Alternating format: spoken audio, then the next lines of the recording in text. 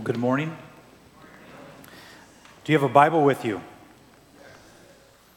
I haven't asked that in a while, and there was like a slow answer. Some of you probably think, well, do I have my physical Bible with me? It's okay if you've got a digital one. Turn it on. Turn to the book of James. That's what we commit our time to gathering here, is to sing praises to the Lord, to open His Word, to read it, and have the preaching of the Word, and take our focus upon Jesus and the gospel of Christ. And so that's why we gather. If you're here and it's your first time, or if you've been here a few times, I pray that the Holy Spirit would continue to work upon your hearts. And if you're a follower of Christ, to grow in your walk with Him. And if you're not a follower of Christ this morning, that you would have your eyes open to the gospel of Christ. And today would be the day of salvation. Let me ask you a couple of questions. Are you this morning here and you are suffering? Are you suffering with all kinds of hardships and trouble? Or have you suffered in the past? Are you here this morning and are you physically sick? Are you dealing with sickness and disease? Are you here this morning? And my question would be, have you sinned against the Lord God Almighty? For some of you this morning, the suffering, the physical sickness, and the weight of your sin against the Lord is like having a 300-pound backpack on, and you're being crushed by the suffering. You're being crushed by the struggling with the physical health. You're being crushed by the fact that you've sinned against a holy God. When we read the Word of God this morning, what's amazing from the text in James is not only is it suggested we pray, it's actually commanded that God's people pray. So what are you praying for this morning, church? How are you praying? What are you asking of the creator of the earth, all-powerful, almighty God, the only one who can save? What are you asking of Him to do? As He says to pray and to ask, as He is our good heavenly Father. This morning, as we look at James chapter 5, this week and next week, we focus in specifically on prayer.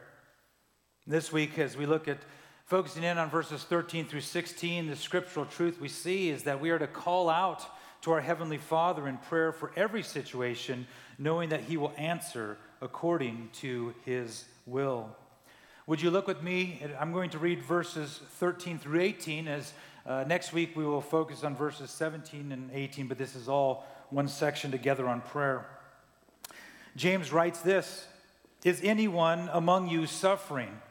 Let him pray. Is anyone cheerful? Let him sing praise. Is anyone among you sick? Let him call for the elders of the church and let them pray over him, anointing him with oil in the name of the Lord. And the prayer of faith will save the one who is sick, and the Lord will raise him up. And if he has committed sins, he will be forgiven. Therefore, confess your sins to one another and pray for one another that you may be healed. The prayer of a righteous person has great power as it is working. Elijah was a man with a nature like ours, and he prayed fervently that it might not rain. And for 3 years and 6 months it did not rain on the earth. Then he prayed again, and the heaven gave rain, and the earth bore its fruit." The word of God. Would you pray with me?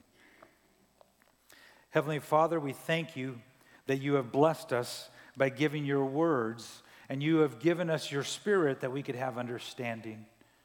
So we praise your name as we were just singing about your goodness, your faithfulness, your steadfast love for your people. And so we praise you. Jesus, we thank you that you would go to the cross and make a way and shed your blood that we could be saved. We ask now, Holy Spirit, that you would open our eyes.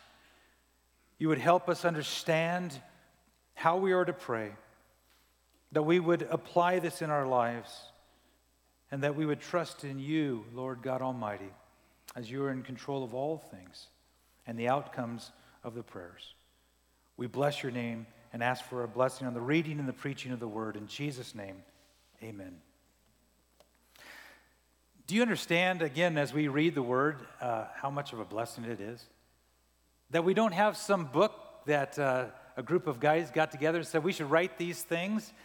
I mean, the Word of God tells us the Holy Spirit drove the men to write His words. And so, as a side note, as we look at this is the words of God. It's not just James writing to the Christians. It's God's Word through James to the Christians then and to the Christians now. And he asks some simple questions, and he gives some simple answers. And the first point is the first question, are you suffering? And the answer is to pray. And you would probably join in with me and just say, yes, that's what we should do. That's what I do. Look at verse 13. Is anyone among you suffering? Again, he says among you. He's writing to the church. So as the body of Christ, is anyone among you suffering? We know that people are suffering all around the world. But specifically, he's saying to the church, if any among you is suffering, let him do what? What does he say? Let him do what? Pray. Now, the word suffering there means to endure evil, hardships, troubles, to be afflicted with these troubles. The same word and descriptions when the Apostle Paul talks about all the hardships that he goes through. James says that as you suffer the hardships, you are to pray. Now, I want you to know there's something important here as we look at the grammar. And some of you loved grammar in school, and you loved English class. It's important when you look at this text this week that you understand in the original language in how the grammar has been put together and the rules with that. And so when you see him say, let him pray, it's something called a present imperative. And what that means is it's a command to do this in the future continually and repeatedly. So James is not suggesting when you suffer, you pray, but he says every time you suffer, now and in the future, you are to continually and repeatedly pray. And if you love God, God says, if you love me, you obey me. And so you're commanded, church, to pray when you're suffering. Yet for some of you, you give up on that because the suffering's so great. Be obedient and pray and ask the Lord to help in times of suffering. And it draws us all the way back to chapter 1 of James. When we pray, some of the things we should be praying for, one of those would be joy. You may say, all right, yeah, joy. I'm supposed to be joyful when I'm suffering and hardships. Well, yeah, that's what the Word of God tells me. But you need to pray for that. There's a few things we'll look at here, but James says in chapter 1, where we began looking about trials and hardships that God allows or God brings or God sends into your life for the purpose of going through them for maturity, it says, count it all joy, my brothers, when you meet trials of various kinds, for you know that the testing of your faith produces steadfastness. And so as much as we don't want to suffer, as much as we say, Lord, don't send the trials, God sends the trials. God allows those so that for the believer, your faith would be built up and that you would grow in maturity. And God gets all the glory because He is the one who brings you through. Therefore, maybe what the Lord is trying to teach you if you are suffering right now is to pray for joy that the Lord would give you. Not that you're just happy about these sufferings or trials, but that it would be, oh, the Lord is using this to grow me in His ways through this process. And so if you look back at verse 13 of James chapter 5, let us not forget that James has told us that God uses these trials to grow us. And therefore, we are commanded to pray. And we are commanded to pray in the times of suffering. How many of us, when we are suffering or have hardships or trial, pray this: God, get me out of this. Lord, save me today. This is so troubling. I just want to get out of here and get away from these people. I don't want to ever talk to that person again. Lord, would you save me? Probably for most of us, that's an easy prayer. I know I've prayed some of those things like that in the midst of suffering or trials or hardships, and just say, Lord, will you fix it? Lord, will you get me out of this? And I would say many times I have not prayed, Lord, would you help me have joy in the understanding that you're allowing this or sending this to cause me to grow in maturity. And so I think in the midst of our suffering, there's great temptation for us to be grumpy people, depressed people, complaining people, just flat out unloving and mean towards others because we're so focused on the hardship and trouble and pain and sorrow and woe is me that we do not see God working in the midst of it, and so we take it out on others. You, as a believer, must be obedient to the command that when you suffer hardships, trouble, and trials, to pray to the Lord God Almighty. Read Psalm chapter 55 this week as King David, in the midst of his burdens, he says this in verse 22, "Cast your burden on the Lord, and he will sustain you. He will never permit the righteous to be moved." And I appreciate the New American Standard Version because it says that he will never permit the righteous to be shaken. Do you ever feel shaken by the trouble of this world? The problems in your families, your work, your school, whatever it may be, do you ever feel shaken to your core that you can't even get up today? You do not want to go and do anything but stay away from everyone and woe is me constantly.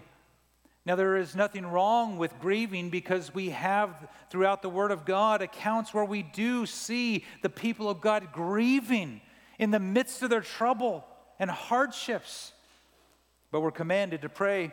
King David constantly throughout the Psalms cast his burdens to the Lord, many times saying, "Lord, why is this happening?" And then yet you see him praising the Lord God Almighty in the midst of his sorrow, when his enemy was trying to kill him, and he still would praise the Lord God for the work that was being done in his life. Are you this morning having a heart check that you're not laying your burdens before the Lord and trusting in him who knows all, the one who gives you life and breath, and the one who calls you to humble yourselves and pray and trust him? Some of you know about the man Jonah who went to Nineveh, but before he went to Nineveh, he was on a boat running from the Lord, and he was cast into the storm. In the sea, he was cast out, and he went down to the depths, and a large, great fish swallowed him. And in chapter 2 of Jonah, he's inside the belly of this great fish, and he cries out, and he prays the Lord, and he says this in verse 7, "When my life was fainting away, I remembered the Lord, and my prayer came to you into your holy temple." Do you feel as if you're in the belly of a great fish of suffering this morning? Do you feel like you are down in the depths of the sea and all the weight of the water of the oceans are upon you? Be like Jonah. If you've forgotten, then today, cast your burdens before the Lord God Almighty. As it says, he will never permit the righteous to be moved, as we read in Psalm 55. And the Lord will bring you through that.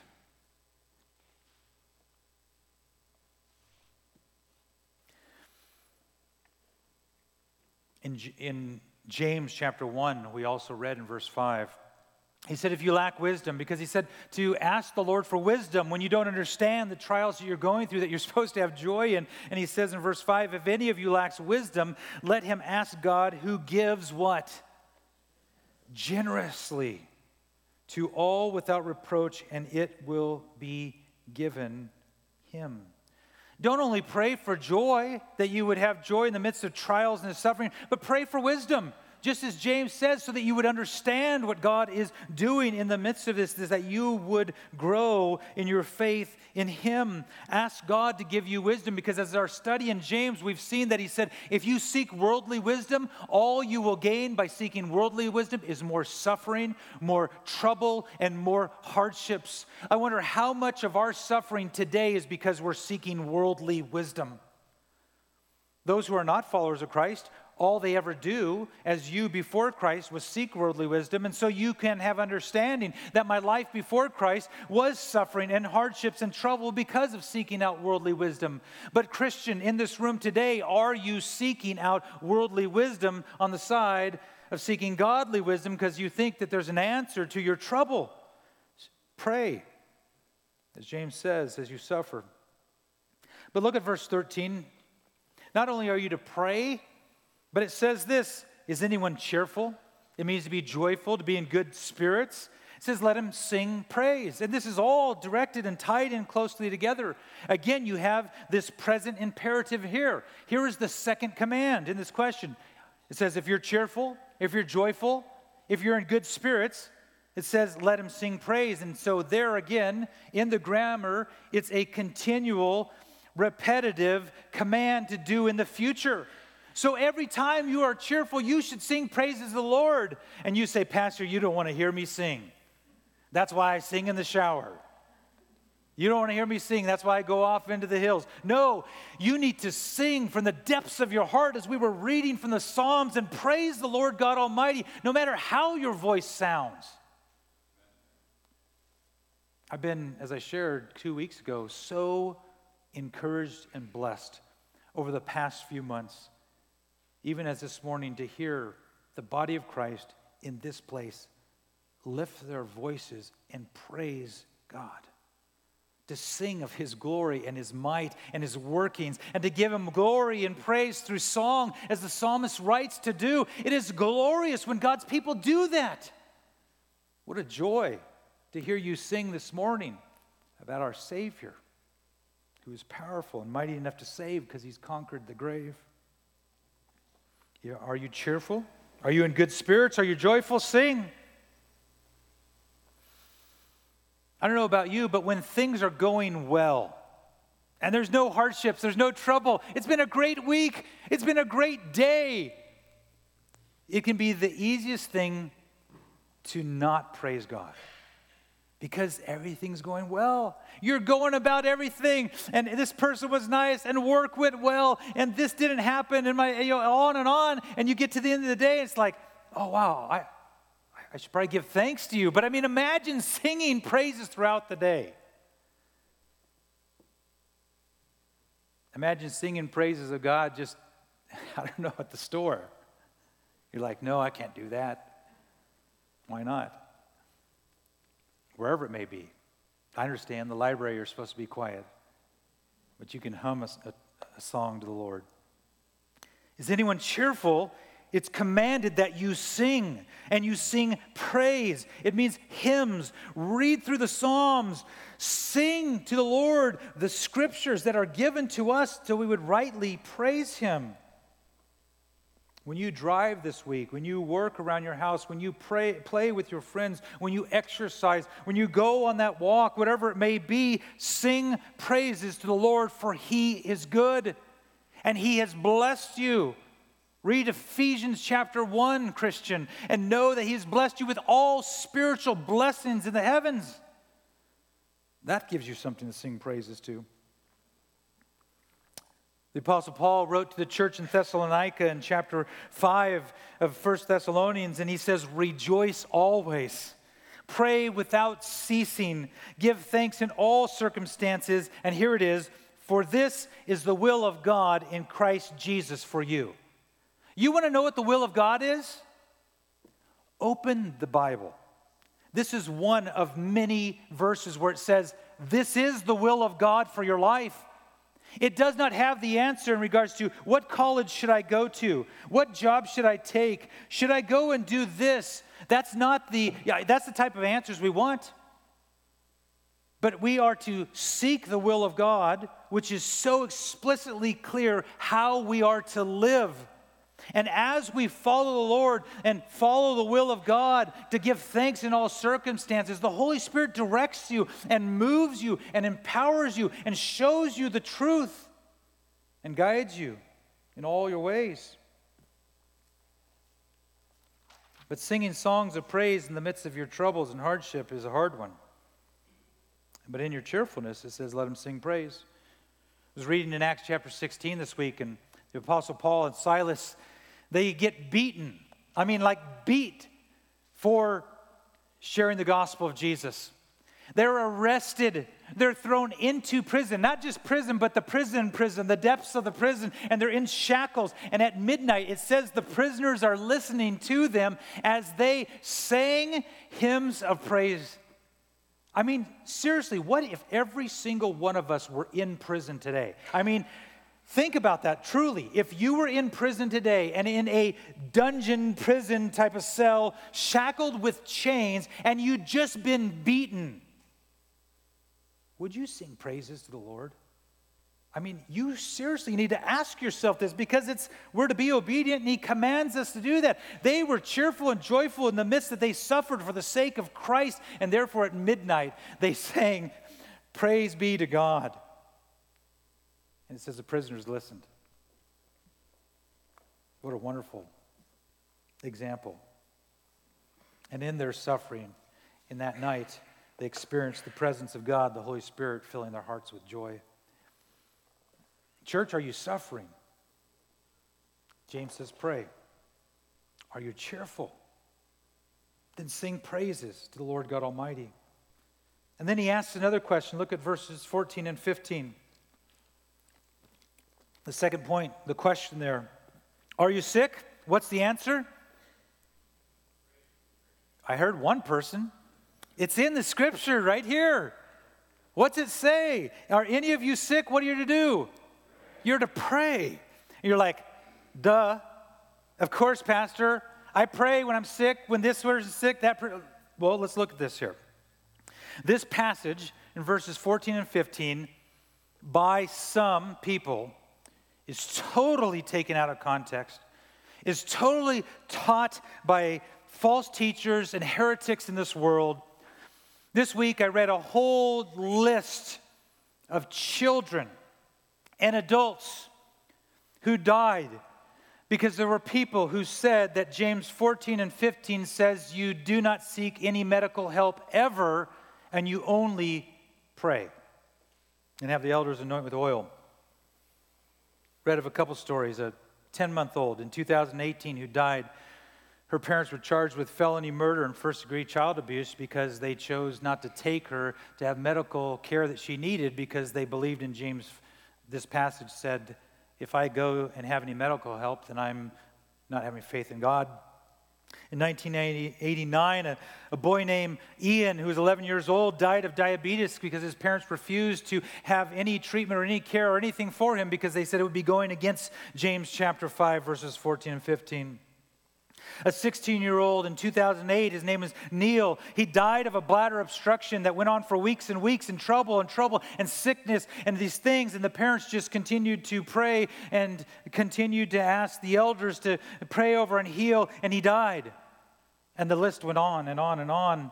James says, is anyone among you sick? Let him call for the elders of the church and let them pray over him, anointing him with oil in the name of the Lord. So here you are again, back to some grammar. You're like, all right, we already got the command. Well, this is a different grammar structure here. You're like, I don't know, is there going to be a test afterwards? There may be. Here in this is another command. It's called the aorist imperative. So we first had the present imperative, which talked about this command in the future to do something repeatedly, which was to pray and to sing praises. Here it says this is again another command, so it's not a suggestion to do when you read 14 and 15. Christian, you are commanded to do this in the future as a simple action. So in the future or now, when you are physically sick, you are commanded to do verse 14 and 15. And to some of you, when you read this may have been a strange verse if you've read it, or you don't know anything about it. What's this oil thing? Who are these guys called elders? Are they old guys with beards or what? James does not say, don't seek the Father and pray for yourself. It doesn't say, don't ask your brothers and sisters in Christ to pray for you. You should. You should pray to your Father. You should ask for healing. You should ask your brothers and sisters in Christ to pray for you. But there's some specific commands here that are given in James, and one of them here is in 14 and 15. James is not saying, fire your doctor, cancel your health insurance, don't go to the hospital in emergency. He's not saying those things. He's commanding you specifically to do something within the local gathering of the body of Christ. When he says, call the elders, pastors, overseers, and shepherds. Next month, we will go into the book of Titus. We will specifically spend a couple of weeks looking at who are the elders, the men that are called to serve, and what do they do? Well, here's one of those duties. Aside from shepherding, it's included in this is this praying and anointing with oil.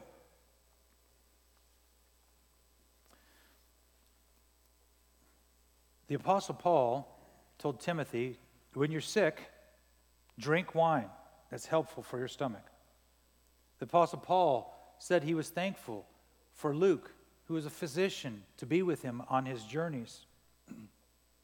And so again, Scripture here does not tell you to ignore the graces of God that He's given through medicine. But He does command you to go to the elders when you are sick, when you are in this disease that you're struggling with, and you are to ask the elders to pray and anoint with oil. Jesus' disciples, when they went out, they did this, as Mark chapter 6, verse 13 says, and they cast out many demons and anointed with oil many who were sick and healed them. Now let us be clear when we read Scripture about healing in the New Testament that the healing comes from the power of God Almighty. There is no one man or woman in this world or in history who has ever had the power in themselves to heal anyone by any prayer or any word. The power of healing comes through God Almighty. Let us be very clear on that. So when you are looking at those faith healers on TV and they're praying a word of faith over you, trying to heal you and tell you you don't have enough faith to be healed, know this. There are charlatans and there are liars and there are false teachers and there are heretics that plague this world and want you to believe that they can heal you if you just have enough faith. That is unscriptural. It is wrong. And turn that TV off. Turn that radio channel off. Throw those boxes of books away and hold to the Word of God alone. Trust in Jesus, who is our great physician and healer. So again, you're commanded to do these. And verse 14 is key when you see this. And let them, the elders, pray over him, anointing him with oil in the name of the Lord. Here's a warning. Do not think or take this verse, again, as false teachers do, to be some unconditional promise for healing. Let us make it very clear as we studied last year in God's attributes and we continue repeatedly go to, and as we just read of Scripture, God always acts according to His will. As we studied last year, God never changes. He accomplishes His will, His plan. He does not change. Therefore, many of you know that as you walk this earth, many people are not physically healed by God because that it is in His will that they were not. Some of you do not have family members with you this morning because they have died and they have gone on to glory, or some have died and gone on to eternal wrath.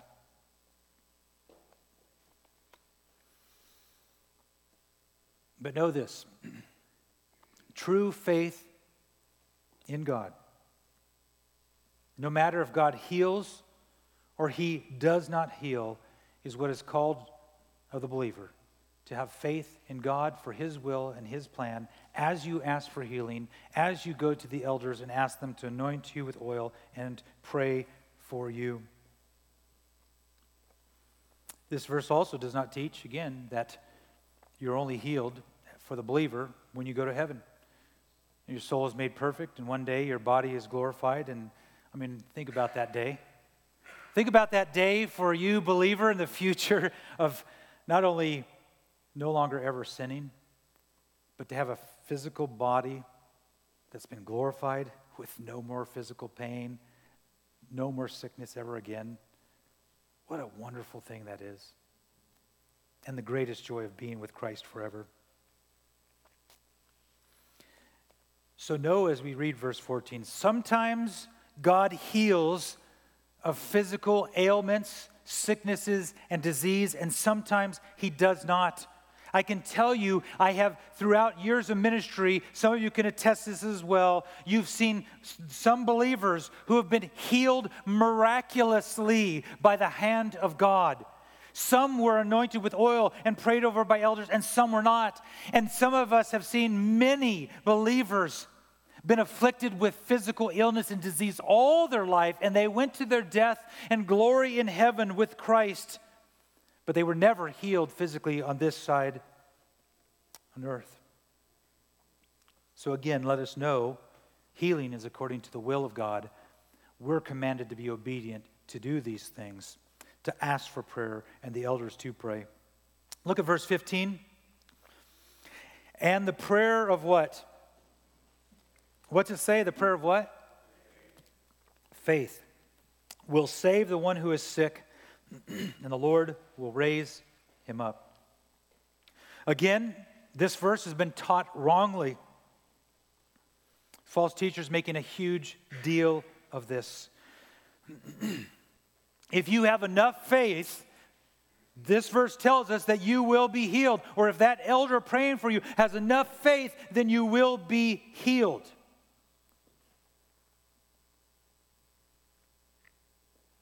And then they tell you, you're not healed because you don't have enough faith, so send me more money because you're trusting in God, and then maybe you'll be healed. And as they lie to you and you're in agony and you're like, God, why am I not healed? This guy, this lady on the screen are telling me if I have enough faith, I send a bunch of money, I have more faith in you, how come I'm not healed? Again, run from those people. Expose them with the word of God. Reject false teaching and lies that come from the father of lies, who is Satan. And don't send them any money.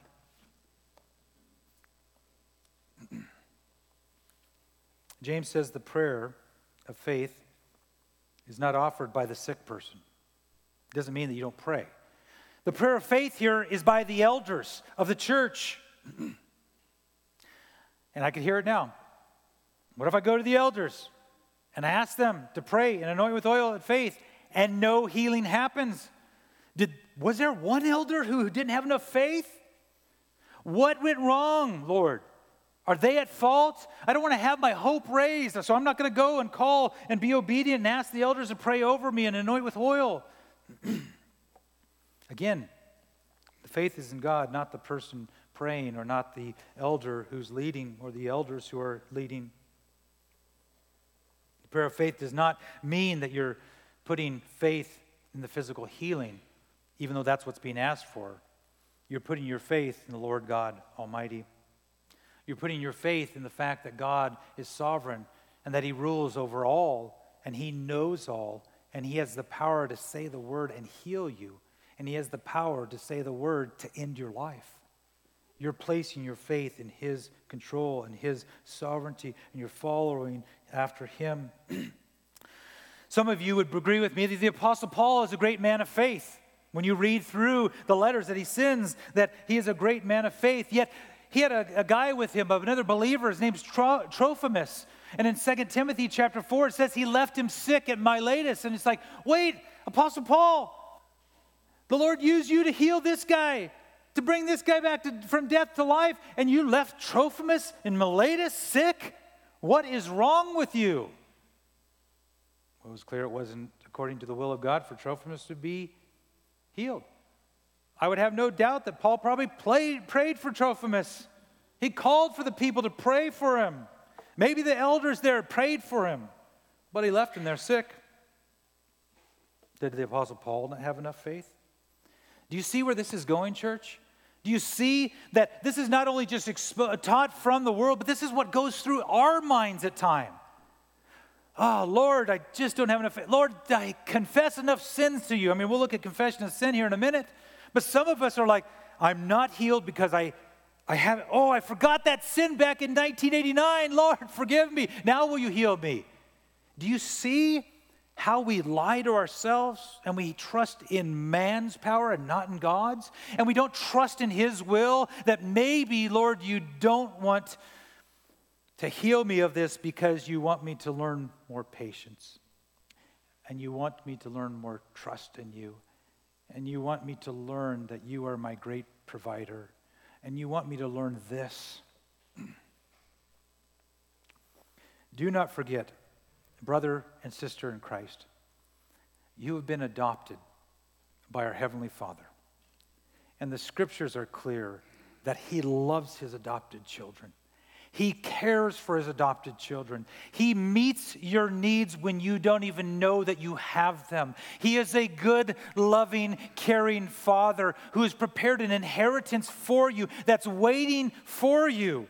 So when you want to doubt your Heavenly Father because of the physical ailments and the troubles and sufferings that you're in, you must cling to the cross of Jesus and be reminded of His grace and love, and that God the Father loves you. He will not lose you. He will bring you through, and one day you will stand before Him without any sin, holy, spotless, and with a glorified body. No more sickness, no more troubles, no more tears. Church, He loves you.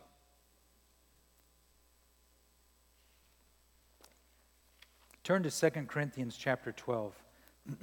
2 Corinthians chapter 12.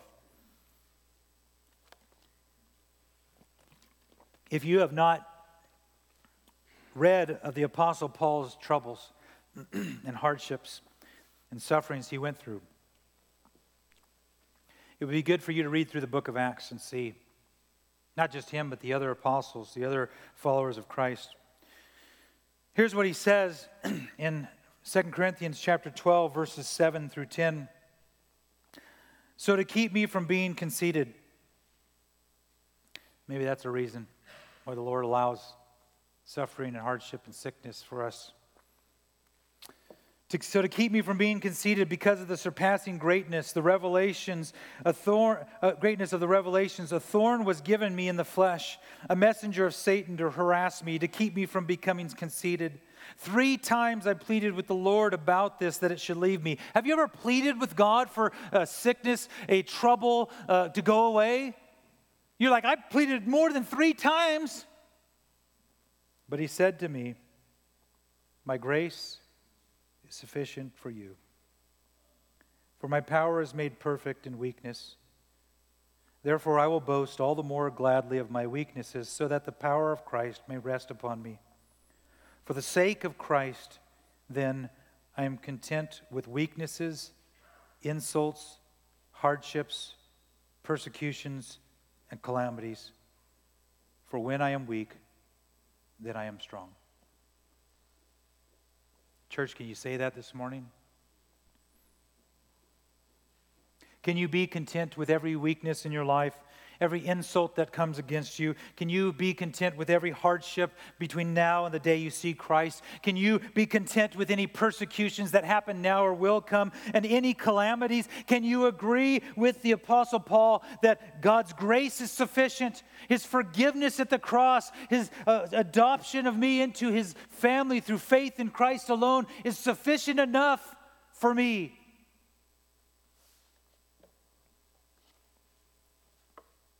I don't like suffering. I complain about the fact that my hand has been hurting every day for months. I thought about this week. I haven't done what the Word of God says. I tore a ligament, had surgery, going along every day with therapy. I haven't asked our elders to anoint me with oil and pray. Pastor, you disobedient pastor. I was like, it just hit me. Last night I was like, oh my, Lord, I haven't been obedient in that. And I think, this is my thinking, and maybe there's one other person that thinks this way, but I'm like, oh, I've asked everyone to pray. It's on the prayer list. The prayer list has got to answer, right? I'm like, I've asked my family. I've asked other people to pray. It's not very big deal. It's like, I never even thought that. So the Lord was like, why haven't you? You should do that. But God's grace is sufficient to us that we would suffer well. Look at verses 15 through 16. The question that I put in the third point is, have you sinned? Pray. James says this in verse 15, and if he has committed sins, again, it's speaking of the person who goes to the elders and asks for prayer, says he will be forgiven. Now let us be clear that no man or woman in this world can forgive you of your sins against God Almighty.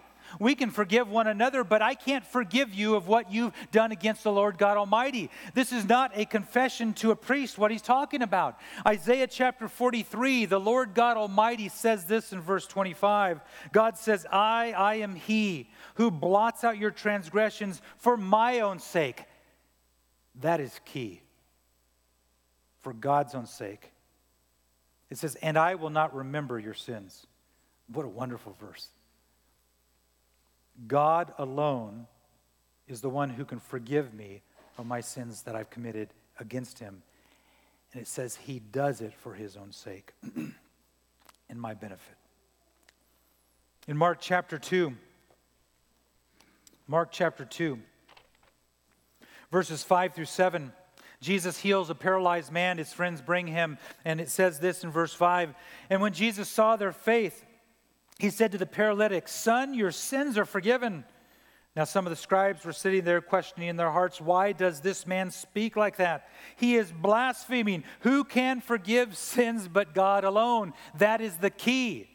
God Almighty, Jesus Christ, is the one who can forgive the sins that you committed against him. And Jesus went on to heal him. He told the man, pick up your mat and go home. But Jesus forgave him of his sins. And so know this as we look at this here. All sickness and disease exist because of Genesis chapter 3. When Adam sinned in the garden and the fall came upon this earth, this creation it was created perfectly, this universe, mankind, perfect, fell, leading to sickness and disease. Job chapter 2, Satan was allowed by God to afflict Job physically and put sores upon his body from head to toe. God allowed it to test Job. And if you read all of Job and you see at the end, God shows him his greatness and glory and corrects Job. We also know that sickness that a person has can be afflicted by God. Some people say, that's why I don't believe in God.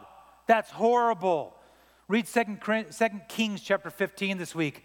King Jeroboam, who said that he did a lot of right things to the Lord, but he still left some of these places of worshiping false gods up. It says that God afflicted King Jeroboam with leprosy, where your skin rots off of your body. And there was a reason for it. Read 2 Kings chapter 15 this week. But God afflicted him with leprosy. So understand this. God allows, God afflicts. Many times we want to blame Satan and the demons. They afflicted me with these sickness. Well, it may not be. In Job's case, Satan was allowed to do so. But also understand this as we read James. Understand this, that all sickness and disease is not because of personal sins. John chapter 9. Again, Jesus heals. And it says in John chapter 9, verses 1 through 3, as he passed by, he saw a man blind from birth. Again, never seen. Imagine the glory of this healing for this man. And his disciples asked him, Rabbi, who sinned, this man or his parents, that he was born blind? Because people believe that things like this happen because either the boy sinned or the parents sinned. Somehow they sinned. And Jesus answered, it was not that this man sinned or his parents, but that the works of God might be displayed in him. It's so God would get the glory when Jesus healed this man born blind. Do you understand? Do you dare embrace the truth that your sickness, your disease, your suffering is allowed by God so that his glory can display it in this world by either healing you or by in his work that he brings you through the trials, whatever it is, but it's that God's glory would be displayed. If we're healed, brought through the suffering, it's for our benefit, our good, but he says all of it's for God's glory. I pray, and one of the things I prayed for this week, that as you read this passage, as you look at it, that you would have a greater understanding in these areas of your suffering. and in your sickness, and what you pray for, and how you pray, and how you ask others to pray. And so some sickness may be testing. It could even be discipline from the Lord God Almighty. Jesus warned a man in John 5 not to sin anymore. And it says this in John 5:14, after Jesus found him in the temple and said to him, "See, you are well, sin no more that nothing worse may happen to you." Now, we commit sins that sometimes lead to sickness and health because that's the outcome of the sins that we commit. He healed this man. He says, don't sin anymore. Sometimes maybe a continued area of sin is God's discipline and bringing back that sickness or a sickness for that. But again, I hope that God is showing you through these scriptures that you can't just have one answer for all this when Scripture tells us so much about prayer and what we ask for and healing and how God does it and how He helps us in suffering. It does say back in James, turn back there, says, and if he has committed sins, he will be forgiven. Verse 16 says, therefore, what does it say to do? What's it say? It says, confess your sins to one another and pray for one another that you may be healed. Again, your brother and sister in Christ cannot forgive you of your sins against God. If you sin against them, they can grant you forgiveness from them in their heart. But confession of your sins to a brother or sister in Christ is a very good and beneficial thing according to the Word of God. As you do that, accountability is brought, encouragement is brought, because we all continue to battle with sin even after we have faith in Christ for salvation. In the short book of James alone, he's told the church, not the non-Christians, he's told the church, you have the sins of favoritism in your church, gossip in your church, slander in your church, complaining in your church, and he calls them all away from those things. And so we know that believers still sin, and it brings division in the church, and in one sense, unhealthiness into the church. And therefore, when a person, a believer in the body of Christ is unrepentant of sins, they don't want to confess their sins to the Lord or to a brother or sister in Christ, it may, as the text here, hinder physical healing. Are you holding on to any unforgiveness this morning? Do you have any unconfessed sin before the Lord God Almighty? Do you need to find a brother or sister in Christ afterwards to pray with and say, I need to confess these things. I've confessed the Lord, but I need to get this out. And I know that the Lord forgives me, but would you just pray for me? Would you hold me accountable? Ask me about this struggle in my life. And it says in verse 16, the prayer of a righteous person has great power as it is working. I think I put it in the bulletin at the bottom of the notes, but I want you to read for next week in preparation for when we gather 1 Kings chapter 17, 18, and 19. Because we'll look at Elijah, who's a man just like you and I, who prayed fervently, and God worked powerfully. As verse 16, the prayer of a righteous person has great power as it is working. God hears the prayers of the righteous. He listens to the prayers of His people. I had a whole sheet of Scripture to read to you, and I'm like, I don't have the time of that, but let me tell you 4 verses here. Proverbs 15 verse 8 says, the sacrifice of the wicked is an abomination to the Lord, but the prayer of the upright is acceptable to Him, just like James chapter 5 verse 16. Proverbs 15, the same chapter, verse 29 says, the Lord is far from the wicked, but He hears the prayers of the righteous. If you are a follower of Christ, you've been adopted by God, you have been given the righteousness of Christ. Therefore, righteous brother or sister in Christ who continues to battle with sin, pray to the Lord God Almighty, and He hears and He answers with a yes or with a no, all according to His will. Proverbs 28 verse 9, it says, if one turns his ear away from hearing the law, even his prayer is an abomination. 1 Peter chapter 3, verse 12. For the eyes of the Lord are on the righteous, and his ears are open to their prayer, but the face of the Lord is against those who do evil. The Lord God Almighty listens to the prayers of the righteous. He does not give any attention and does not listen to the prayers of the wicked. And we can rejoice and give thanks because the wicked want to take out God's people. And so we bring this to a close. And I ask you again, what do you pray for, church? Are you being obedient to the commands of Scripture? Are you suffering in hardship and trouble and praying? Are you sick? Are you asking the elders to pray for you and anoint with oil? Are you cheerful?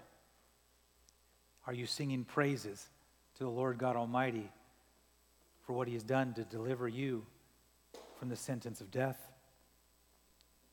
Call out to your Heavenly Father in prayer for every situation, knowing that he will answer according to his will.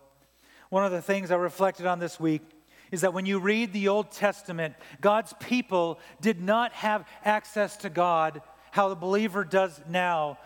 The people of God would go to the temple, and in the Holy of Holies is the place where the Spirit of God dwelt, and you would have the Jewish men in an area, the priests that could go into this area, a priest once a year that could go into the Holy of Holies, and outside the Jewish men, then you would have the Jewish women, and then you would have the court of Gentiles, those who wanted to follow after God, and they all worshiped at a distance, far away from God, trusting on this priest that would go in once a year carrying a blood sacrifice so that for a year the sins of the nation, the people of God, would be passed over.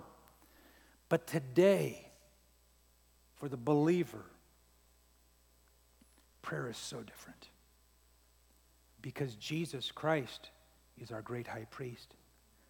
Jesus Christ is the one who went into that place, his blood offering as a sacrifice for his people, that their sins would not just be covered, but they would be removed, as we read in Isaiah, that they would be forgotten, and that he would give his righteousness to clothe you, his brother or sister in Christ, in the righteousness of God. So that when God the Father looks down, he sees his Son's righteousness, he sees you. It's like that passage in Ephesians that when we were dead in our trespasses and sins, it says, but God. I love that passage. It's like you're hearing about how dreadful your life is before salvation, and all of a sudden it says, but God. God loved his people so much that he sent Jesus Christ to die on the cross in their place for their sins, to save them from their sins, that through faith in Christ alone that they would be saved. And when Jesus Christ died on the cross in the temple, this huge veil that separated everyone from the Holy of Holies was torn in two from top to bottom. And Hebrews chapter 6, verse 19 through 20 says this. We have this as a sure and steadfast anchor of the soul, a hope that enters into the inner place behind the curtain, where Jesus has gone as a forerunner on our behalf, becoming a high priest forever after the order of Melchizedek. Jesus Christ has torn down that veil so that you, through faith in Christ, can enter in the Holy Spirit of God living in you. God hears your prayers, Christian. And he does answer it, either with a very clear yes or a very clear no. It may not be immediately. It may be over time. You may go, oh, Lord, I prayed for that 20 years ago, and I see now how you answered it. Lord, you have not answered this in the way I want, but I will accept it because your grace is sufficient for me. Christian, rejoice this morning that he hears your prayers, that he answers your prayers with a yes or no, and sing your praises to him and pray and ask him for help in the midst of trouble. And if you are not a follower of Christ and you've come into this place thinking that God is a God who can just be brought out when you want him. He can do this or that whenever you ask him. You can control him, command him. I pray that this morning that you've been humbled and you would know that the creator of the universe, God Almighty, who allows you to breathe right now, is the one who says, believe in Jesus Christ, crucified for the sins of his people, risen from death to life, who's ascended to heaven, is ruling and reigning, and one day he's returning.